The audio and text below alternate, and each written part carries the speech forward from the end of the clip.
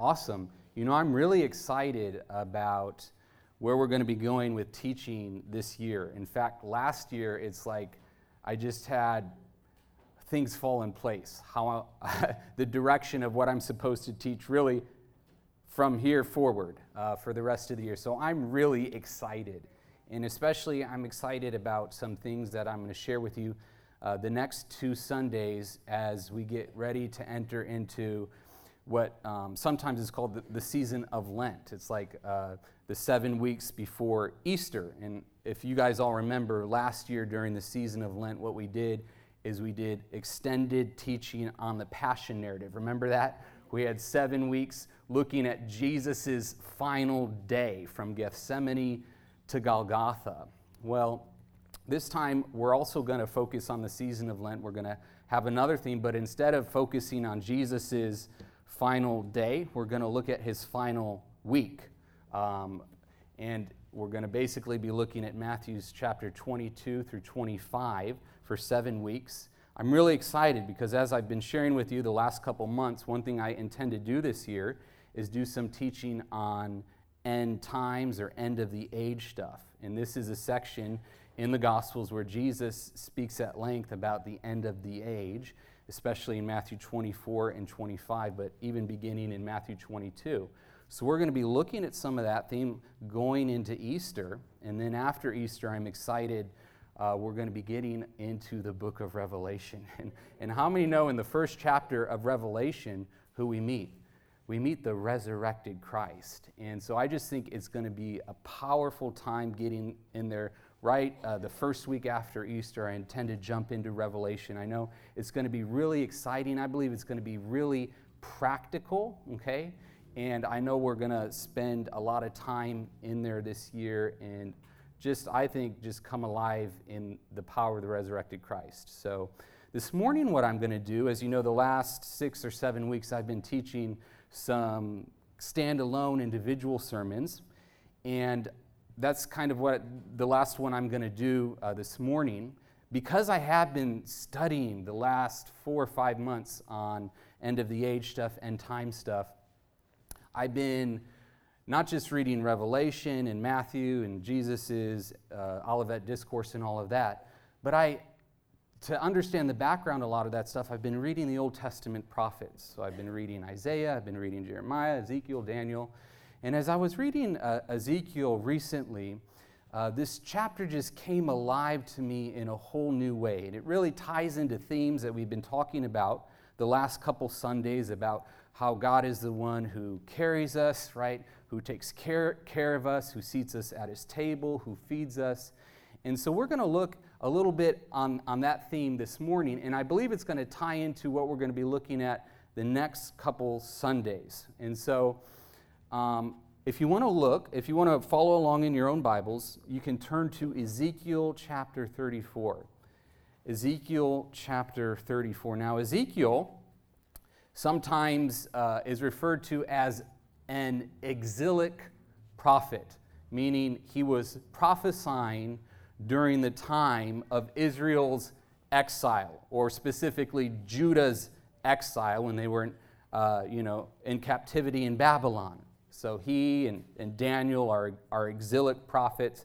Jeremiah, to a certain extent, is an exilic prophet. And what just to kind of give you a sense of what's happening in Ezekiel before chapter 34, Ezekiel is giving these really powerful visions. And he's given a vision, first off, he's taken by the Spirit. The Spirit of God comes and he grabs him by the hair and he flies him over to Jerusalem. It's really amazing. All these visions in Ezekiel are really weird and cool, kind of like Zechariah. And he's there, and God gives him this powerful vision, this spiritual vision of all of this idolatry that's taking place in the temple precincts. He sees them worshiping all sorts of foreign gods. He sees all sorts of filth happening in the temple. And then he has a powerful vision of what God does. He sees God's chariot throne lift up from the temple and his presence move out of the temple and go and sit on the Mount of Olives. And then he sees it pick up from the Mount of Olives and go eastward. What was eastward? That was Babylon. That's where the exiles are. And God was saying, you have basically you made my temple unclean, you've defamed it, and so my presence, it now has to leave the house of God, there, the temple in Jerusalem, and Babylon's going to destroy it, okay? But my presence is going to be there, it's going to leave.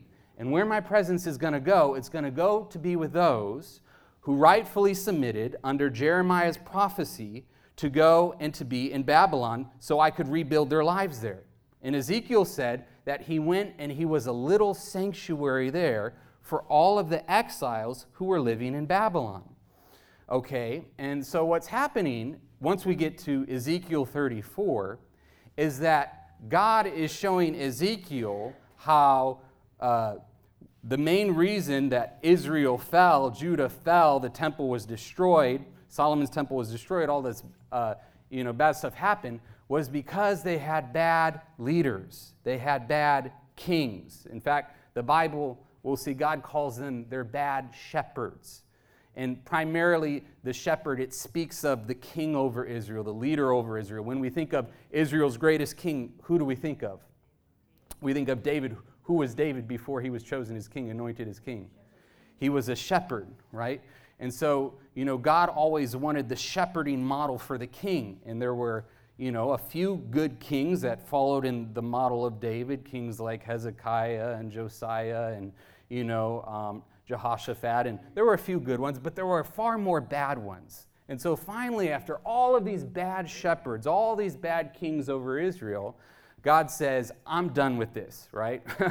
We're going to do something new. I got to make a new restoration covenant. We're going to go into a whole new order. This king thing is done. My people are going into exile. And this is the prophecy then that God gives to the exiles in Babylon. Let's read it. Ezekiel 34, verse 1. The word of the Lord came to me, saying, Son of man. So Ezekiel, all throughout Ezekiel, is called Son of Man by God. Prophesy against the shepherds of Israel. Prophesy and say to them, Thus says the Lord God to the shepherds. Woe to the shepherds of Israel who feed themselves. Should not the shepherds feed the flocks? You eat the fat and clothe yourselves with the wool. You slaughter the fatlings, but you do not feed the flock. Now this is just speaking more about kings. The shepherds also refer to the religious leaders as well. Verse 4.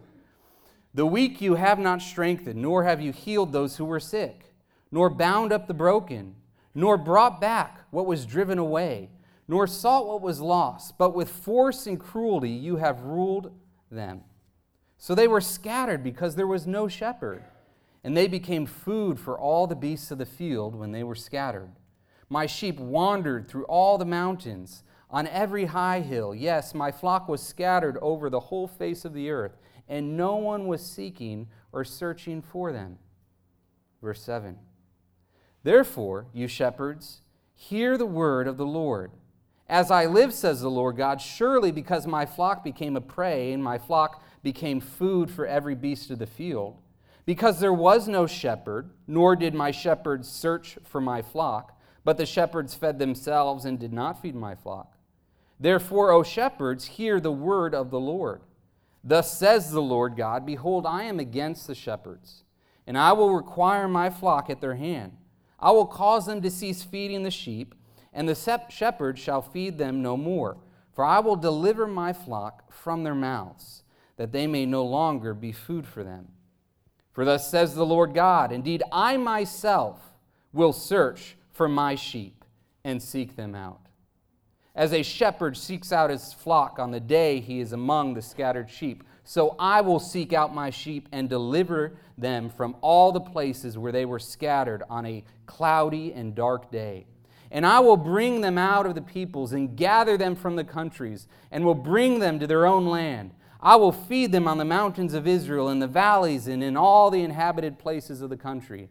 I will feed them in good pasture, and their food shall be on the high mountains of Israel. There they shall lie down in a good fold and feed in rich pasture on the mountains of Israel. I will feed my flock, and I will make them lie down, says the Lord God. I will seek what was lost and bring back what was driven away, bind up the broken and strengthen what was sick, but I will destroy the fat and the strong and feed them in judgment. Verse 17. And as for you, O my flock, thus says the Lord God, behold, I shall judge between sheep and sheep, between rams and goats. Is it too little for you to have eaten up the good pasture, that you must tread down with your feet the residue of your pasture, and to have drunk of the clear waters, that you must foul the residue with your feet? And as for my flock, they eat what you have trampled with your feet, and they drink what you have fouled with your feet. Therefore, thus says the Lord God to them, behold, I myself will judge between the fat and the lean sheep, because you have pushed with side and shoulder, butted all the weak ones with your horns, and scattered them abroad. Therefore I will save my flock, and they shall no longer be a prey. And I will judge between sheep and sheep. I will establish one shepherd over them, and he shall feed them, my servant David. This is, of course, speaking of the seed of David, Jesus Christ. He shall feed them and be their shepherd. And I, the Lord, will be their God, and my servant David, a prince among them. I, the Lord, have spoken. Verse 25. I will make a covenant of peace with them, and cause wild beasts to cease from the land, and they will dwell safely in the wilderness and sleep in the woods. I will make them and the places all around my hill a blessing, and I will cause showers to come down in their season. There shall be showers of blessing. Then the trees of the field shall yield their fruit, and the earth shall yield her increase. They shall be safe in their land, and they shall know that I am the Lord, when I have broken the bands of their yoke and delivered them from the hand of those who enslaved them. And they shall no longer be a prey for the nations, nor shall beasts of the land devour them, but they shall dwell safely, and no one shall make them afraid. I will raise up for them a garden of renown, and they shall no longer be consumed with hunger in the land, nor bear the shame of the Gentiles any more. Thus they shall know that I, the Lord their God, am with them, and they, the house of Israel, are my people, says the Lord God. You are my flock, the flock of my pasture. You are men, and I am your God, says the Lord God. Amen. Now, this primarily, what it's speaking about is, there's a partial fulfillment when Israel does come back from captivity and is reestablished in the land. But the fullness of the fulfillment came about when the seed of David, Jesus Christ himself, came. And all of these things are spiritual pictures of how Jesus Christ ministers to you and me, his church. Okay? We are the Israel of God, as Galatians 6 puts it. And so all of the promises of God are yes and amen in who? In Jesus Christ. In fact, these very verses, like that says, you shall know that I am the Lord their God, and the house of Israel are my people. These verses are quoted in the New Testament by the apostles to refer to the church, to refer to you and me. And so when Jesus comes on the scene, he's always going to Jerusalem during the festivals. In fact, we know that he goes to Jerusalem for all of the Jewish festivals except the Day of Atonement.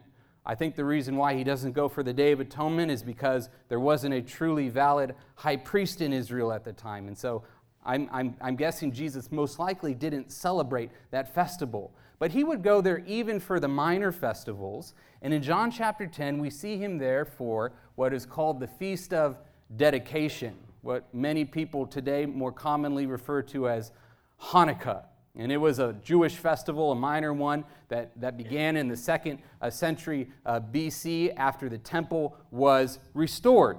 What happened is some bad shepherds, some bad people, they came in and they deposed the rightful priest, Onias III.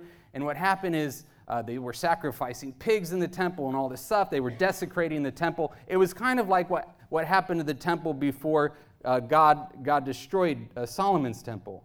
And so it was really bad. And what happened was God raised up a little help, just as Daniel had prophesied, and they cleansed the temple, and the temple was restored, and it was rededicated. This is why Hanukkah is called the Feast of Dedication. And what happened as they began to celebrate the festival of Hanukkah is that the Jews began to develop readings each year for the celebration of Hanukkah. In fact, for every festival, they developed readings that they would read every year. And the reading that they would read every year for Hanukkah was what we just read. It was Ezekiel 34. So as all of the teachers, the rabbis, the priests, the Pharisees, the scribes, they're all hearing about what Jesus, or what God said through the prophet Ezekiel about the poor shepherds and the good shepherd he would provide. Well, guess what? Jesus says, you know what? I'm going to get in on the action, and after the reading of the word, I'm going to give my own expository sermon on Ezekiel 34.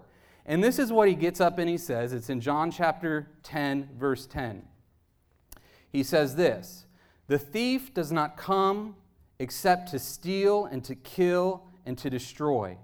I have come that they may have life and that they may have it abundantly. I am the good shepherd. The good shepherd gives his life for the sheep. But a hireling, right, the bad shepherd, a thief, the one who preys on the sheep, the hireling, he who is not the shepherd, one who does not own the sheep, sees the wolf coming and leaves the sheep and flees. And the wolf catches the sheep and scatters them, just like happened in Ezekiel 34, right?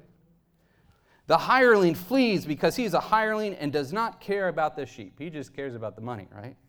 Verse 14, I am the good shepherd, and I know my sheep, and am known by my own. As the Father knows me, even so I know the Father, and I lay down my life for the sheep. And other sheep I have, which are not of this fold, them also I must bring, and they will hear my voice, and there will be one flock and one shepherd, right? Just as was prophesied in Ezekiel 34:23, that it would be one flock under one shepherd. And now Jesus is expanding it in this verse. And he's saying it's not just going to be northern Israel and southern Judah who are made one again, but it is going to include even the Gentiles, that they are going to be brought in and be part of the people of God. Now, northern Israel and southern Israel, they were brought together again when the exiles returned from the land, because when Assyria was captured by Babylon, what happened was all of the northern tribes who were part of the Assyrian captivity, they became part of Babylon. And when Babylon sent all the Jews back, they didn't just send the southern tribe Judah back, but they sent all the northern tribes back too. So this is why, for instance, when we get into the New Testament, we see all the tribes there. We see Anna, who's of the tribe of Asher. We see Saul, who's of the tribe of Benjamin. We see many people who are of the tribe of Judah. They're all there back in the land. So that had a partial fulfillment already. But Jesus says, I'm going to take it to the next level. I'm going to include not just the northern tribes and the southern tribes. I'm going to include every tribe, tongue, and nation in the world. And I'm going to be the shepherd of all of them. And this is who the great King of Kings, the Good Shepherd, is, Jesus. He wants to be the Good Shepherd over each and every person, right? The Lord is my shepherd, I shall not want. And what we're going to see, what I want to look at just the rest of this morning here, is I want to look at 3 chapters in the Gospel of Mark. And I want to see how Jesus lives out what he had just declared there during the Feast of Dedication, that he is the Good Shepherd. How he demonstrated what it meant to be a good shepherd in Israel, and he demonstrated it primarily for his apostles, who he had called to be under shepherds, right? To imitate his life, to imitate his ministry. And so in Mark chapter 6, what we see is a commission that Jesus gave his 12 disciples. Remember, he called 12 to be with him. And this is what it says in Mark chapter 6, verse 7. And he called the 12 to himself and began to send them out 2 by 2 and gave them power over unclean spirits. He commanded them to take nothing for the journey except a staff. All they were going to take was a staff. I think of the shepherd's staff. No bag, no bread, no copper in their money belts, but to wear sandals and not to put on 2 tunics. So they go out, and guess what happens? God begins to work many mighty miracles, right? People are cleansed of demons, the sick are healed, they come back rejoicing in all this stuff that's happening. And Jesus is like, well, don't just rejoice in this, but rejoice that people's names are being written in heaven, right? That's the greatest miracle that's happening. And then Jesus says, he does something interesting with them after they come back from this long time of ministry through most of the towns of Israel. It says this in Mark 6, verse 30. Then the apostles gathered to Jesus and told him all things, both of which they had done and what they had taught. And he said to them, "Come aside by yourselves to a deserted place and rest a while. For there were many coming and going, and they did not even have time to eat. So they departed to a deserted place in a boat by themselves." Now, the first thing Jesus wants to do as the good shepherd of his people is to give them rest. That's the first thing that should happen when anybody comes to Christ, that we have rest. Come to me, all you who are weary and heavy laden, and I will give you what? Rest. I will give you rest. The Lord is my shepherd, I shall not want. He makes me lie down in green pastures, right? I don't have a choice. He's saying, boy, get down and rest on that grass right now, right? You need to rest. So they're just filled with ministry. And Jesus says, you know what? This isn't healthy. You need to take a season of rest, so I'm going to take you aside and I'm going to give you a rest. And then I'm going to show you that I'm not just giving you rest, but I want everybody to have rest on green pastures.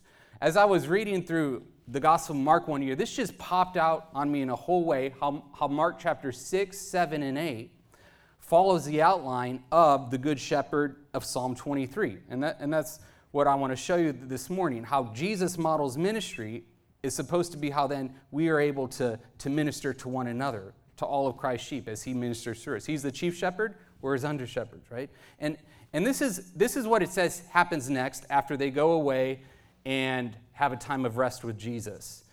In Mark 6:39, it says this, that a large crowd was following him, 5,000 men plus women and children. It says this, verse 39. Then he commanded them to make them all sit down in groups on green grass. They hadn't eaten for 3 days, right? They were hungry. And, the disciples are like, what do you want us to do? Go buy food? It'd take a half year's of wages to feed all these people. And so he commanded them to sit down on the green grass, verse 40. So they sat down in ranks, in hundreds and in 50s. And when he had taken the 5 loaves and the 2 fish that the little boy gave him, remember, he looked up to heaven, blessed and broke the loaves, and gave them to his disciples to set before them. And the 2 fish he divided among them. So they all ate and were filled. Where? Lying down on green pastures. The Lord is my shepherd, I shall not want. He makes me lie down on green pastures. Here's the thing. They were feasting on the Word of God for 3 days, right? That was enough for them. That was sufficient. I would think, some people, after they hear, just the Word for an hour, they want to go get lunch, right? These guys were so excited about the ministry of Jesus that they didn't even care that they didn't have any food, right? They're following him for 3 days, and they're feasting on the spiritual Word of God. And then Jesus says, you know what? I want you to continue to feast on my Word, so I don't want you to leave me. I want you to show you that I'm the provider of everything, spiritual, natural, everything. So I'm going to make you lie down on green pastures, and we're going to take the one offering, the little boy who gave us his lunch, and we're going to show that that is enough, that is sufficient. And he feeds his people. He takes care of them. It says that they all ate and were satisfied. They ate till they were filled, right? God meets all of our needs according to his riches and glory, right? He can take care of his people. What's the next story in Mark? Well, it has to do with he leads me beside still waters. What happens right after Jesus feeds them on 5,000 on green pastures? Mark 6, verse 48. Then he saw them straining. So the disciples, they decided to get in the boat on the Sea of Galilee and cross over to the other side. It's about a 7-mile rowing journey to get across the Sea of Galilee. So it says this, that he saw them straining at rowing. Other Gospels tell us they're in the middle of the Sea of Galilee, so about 3.5 miles in, right? And he saw them straining at rowing, for the wind was against them. And about the 4th watch of the night, he came to them walking on the sea. The only one who's described as walking on the sea in the Old Testament, in the Psalms, is God. God is the only one who walks on the sea. He came to them walking on the sea and would have passed them by. And when they saw him walking on the sea, they supposed it was a ghost and cried out, for they all saw him and were troubled. But immediately he talked with them and said to them, "Be of good cheer, it is I, do not be afraid." Then he went up into the boat to them, and the wind ceased, and they were greatly amazed in themselves beyond measure and marveled. So here are these guys, right? They just experienced one of the greatest miracles that has ever been done, right? They had saw 15,000, 20,000 people fed with just a few loaves and a few fishes. And then Jesus, he goes by himself to a mountain to pray. They decide to go and cross the lake by themselves to get to the other side, prepare things for Jesus' next ministry over there. And a giant windstorm arises. Now, these guys are all fishermen, right? They're professionals, right? They understand the Sea of Galilee. They've grown up on it their entire life. They understand the kind of storms that they might face. But this one is especially strong. So much so that they're like in fear of their lives. And they're really just straining, and life is hard. How many know that after seasons where, you might have had God work in your life in a real powerful way, like the feeding of the 5,000, that other storms still come around in life, right? Well, we can expect storms to come. Storms will come. Jesus promised they will come. But the good news is that Jesus is in the midst of the storm, and that Jesus will still the storm. He spoke to the storm, and he said, "Peace, be still." And in a moment, it went from a boisterous storm to just a sea of glass, placid stillness, right? He leads me beside still waters. That's what the Good Shepherd was doing after making them lie down in green pastures. He was stilling the storms for them. And that's what he can do for you and me. The fearful and faithless souls of the disciples were restored in that moment. They were in awe. When I was in Israel last summer, I think probably my favorite part of the trip was being at the Sea of Galilee. And 1 minute before we went out on the Sea of Galilee on a boat, it started to rain. Started to rain pretty good. And the tour guide was like, "This never happens. It never rains in June," or whenever we were there. And so it rains the entire time we're on the Sea of Galilee. And then the moment we get off the boat, you know what happens? It stops raining. And every time I think about that, I think about it because we were reading the stories of Jesus stilling all the storms on the Sea of Galilee. And I think this is the one, Jesus, who truly leads us through the storms of life. And he leads us beside the still waters, right? And he restores our soul. He restores our soul. What does the Psalm 23 say next? He leads me in paths of righteousness for his name's sake. Well, after they had rested in green pastures, after Jesus had led them beside still waters, led them to the other side, he then began to lead them in paths of righteousness for his name's sake. And this is Mark chapter 7. In Mark chapter 7, Jesus has a confrontation with his great antagonist in the Gospels, his great enemy, which is primarily the Pharisees. It's all the religious groups, Pharisees, Sadducees, Herodians, all of them. But the Pharisees in particular. And this is what it says in Mark 7, verse 1. It says, "Then the Pharisees and some of the scribes came together to him, having come from Jerusalem. Now when they saw some of his disciples eat bread with defiled," that is, with unwashed hands, "they found fault." Now, the hands weren't really defiled. This was a human tradition. Verse 3, For the Pharisees and all the Jews do not eat unless they wash their hands. The Jews could just be there, the Judeans. I think that's probably the better translation there. For all the Pharisees and all the Judeans do not eat unless they wash their hands in a special way, holding what? The tradition of the elders. Not holding to the word of God, but holding to the tradition of the elders, the oral law.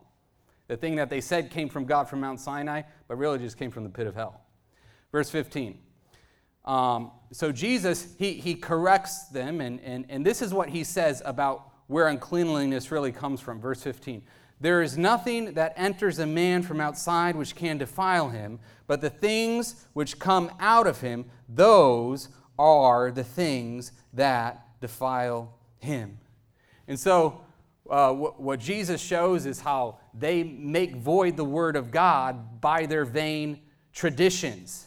They have what they believe is righteousness, but it isn't righteousness at all. It's a false righteousness. It's a fake righteousness. It's the Pharisaical righteousness of man, which isn't righteousness at all.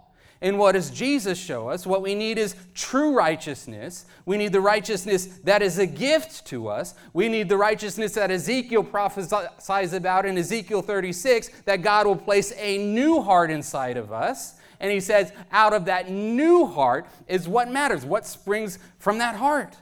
And we want the life of the Spirit springing from our heart, right?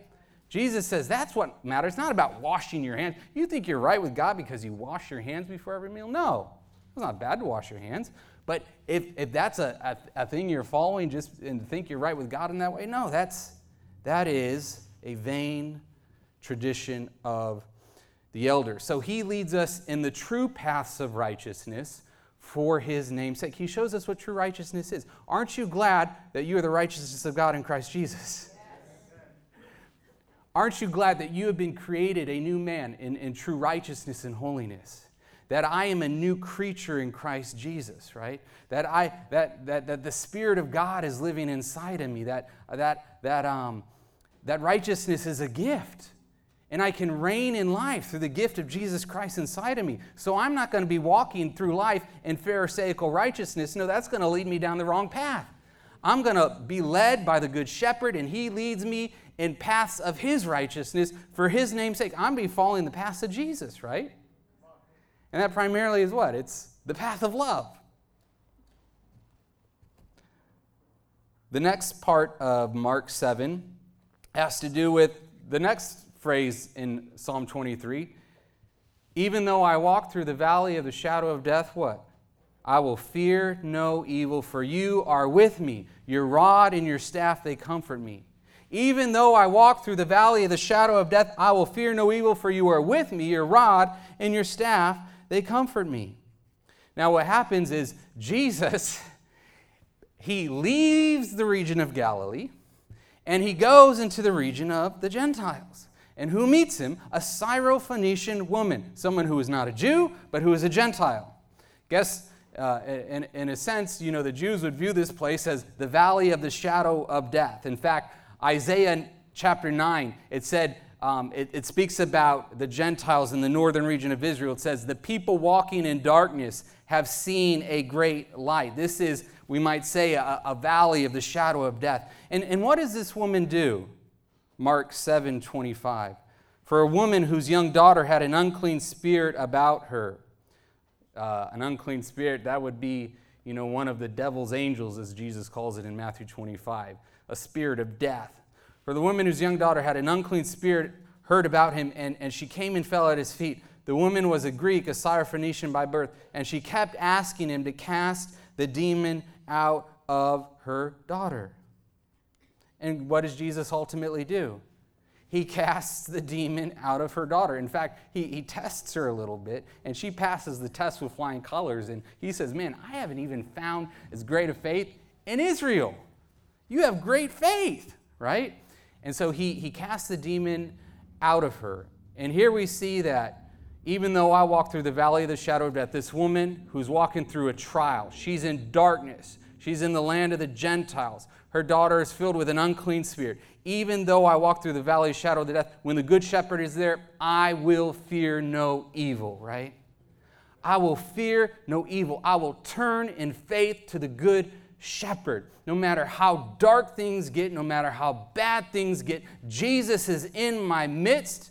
And I tell you what, I have no reason to fear. Fear not, I am with you. Your rod and your staff, they comfort me. They comfort me. His rod and his staff.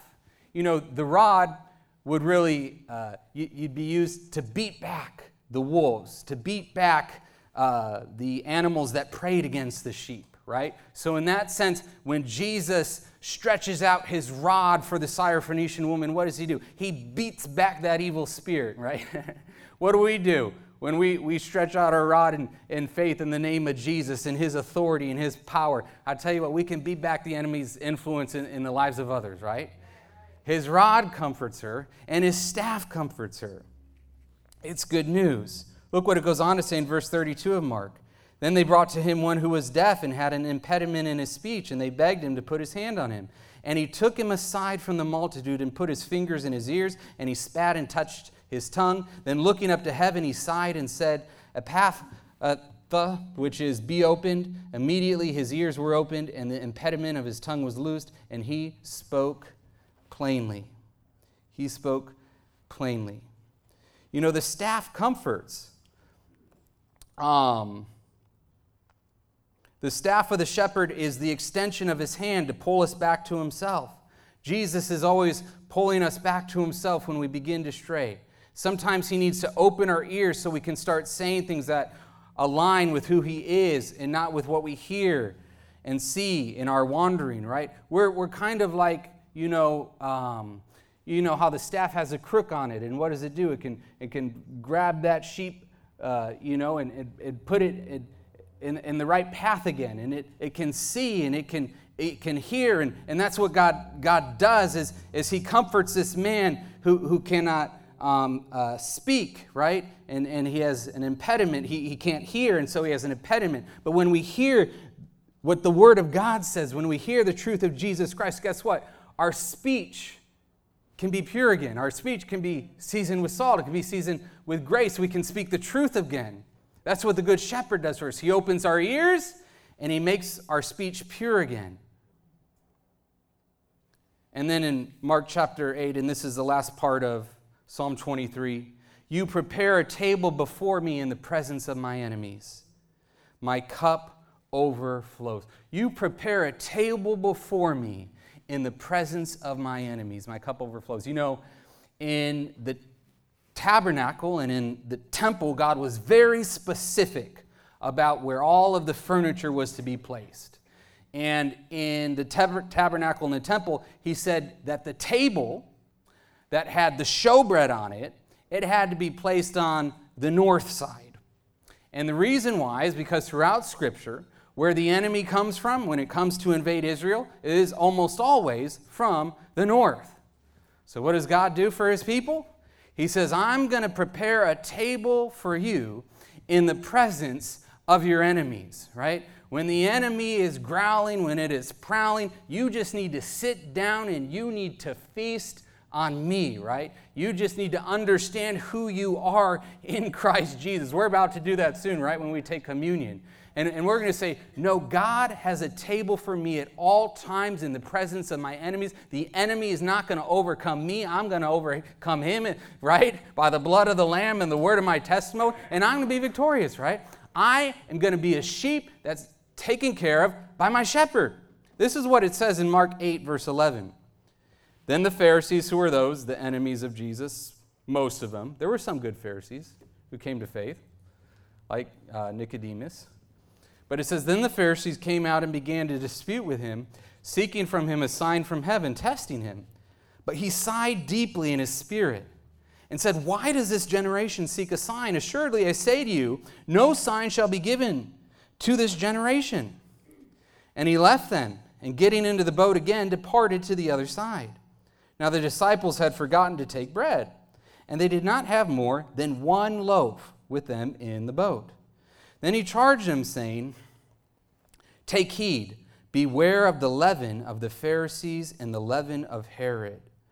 So that was the religious spirit and the political spirit. And they reasoned among themselves, saying, it is because we have no bread. Then, but Jesus, being aware of it, did they have no bread? No, they had one loaf. But Jesus, being aware of it, said to them, why do you reason because you have no bread? Do you not yet perceive nor understand? Is your heart still hardened? Having eyes, do you not see? And having ears, do you not hear? And do you not remember? When I broke the 5 loaves for the 5,000, how many baskets full of fragments did you take up? They said to him, 12. Also, when I broke up the 7 for the 4,000, how many large basketfuls of fragments did you take up? And they said, 7. So he said to them, how do you not understand? Now, how many apostles were with Jesus in the boat? 12. How many baskets full did they have? 12. How many did they have for the 4,000? 7. They had a complete meal for each and every one of them, right? 7 is completeness. 12 meant it's complete for each and every one of them. And he said, how do you not understand? I'm preparing a table for you in the presence of the enemies. Here the enemies came again, the Pharisees and the Sadducees, and I'm saying, do not be influenced by them. Don't get caught up in a religious spirit, and don't get caught up in a political spirit, right, where you think politics is your savior. And Jesus says, instead, you need to continue to feast on me. They had a loaf. He said, I can still be your provision. I can still be your provider. I can still be the bread that is influencing you. I can still be your life. Aren't you glad that Jesus prepares a table for us in the presence of our enemies? I tell you what, we constantly need to wash our minds and our hearts with who Jesus is, right? Because there are so many other spirits that are vying for our attention. The Pharisaical spirits, the spirits of Herod, right? That they want our allegiance. And ultimately, we got to say, wait a second, no, we got to make sure that those things are all subservient to who Jesus is in our life. So Jesus is the Good Shepherd, and he shows this all throughout the Gospel of Mark. And, Psalm 23 ends this way, surely goodness and mercy shall follow me all the days of my life.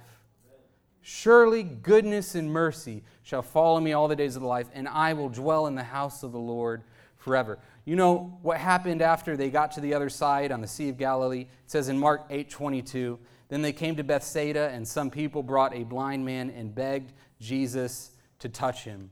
Why did they beg Jesus to touch him? Because they had heard and they had seen that everyone that Jesus would touch, that virtue would flow from him and that he would heal people, right? And it says that anyone who came to Jesus, that Jesus would indeed heal. Jesus never turned away one person. In fact, as we read in Ezekiel 34, as Jesus says in Luke 19, the Son of Man comes to seek and to save that which was lost. He chases after us with his goodness and his mercy. So he goes across the sea one way and the next way. And what is he doing? He's chasing after the lost sheep of Israel with his goodness and his mercy. He's healing the weak. He's raising them up. He's bringing back the stray. Everything the bad shepherds of Israel did, the bad kings and the bad religious leaders, Jesus says, I, as the Lord God Almighty in your midst, am going to make up for all their failures. So I tell you what, even in the Christian life, right, we will all have pastors, leaders, teachers, people we look up to who will fall short. How many know that? We'll be disappointed in life. You will be disappointed by me, right? You'll be disappointed by every Christian leader. But here's the thing. You never will be disappointed by Jesus, okay? And Jesus is with you always. Now me, I constantly need to say, wait a second. I need to make sure I'm doing the kind of things Jesus is doing, right? And we all need to do that. We need to do a checkup and say, man, and do I have the heart of Jesus in ministering to his sheep? Do I have the heart of Jesus in reaching out to those who need help, reaching out to those who have strayed, reaching out to those who are lame and those who are sick, those who need to be instructed? Am I making sure that, I'm there to help and to bring hope and to bring encouragement, and I say, well, the more I spend time with the Good Shepherd, the more that life will be reflected in me. Amen? So Jesus is with you. Jesus is for you. Jesus will lead you. Jesus will guide you. Jesus will restore you. And we're going to take communion now. Amen. Anyone here not receive a communion element, go ahead and raise your hand.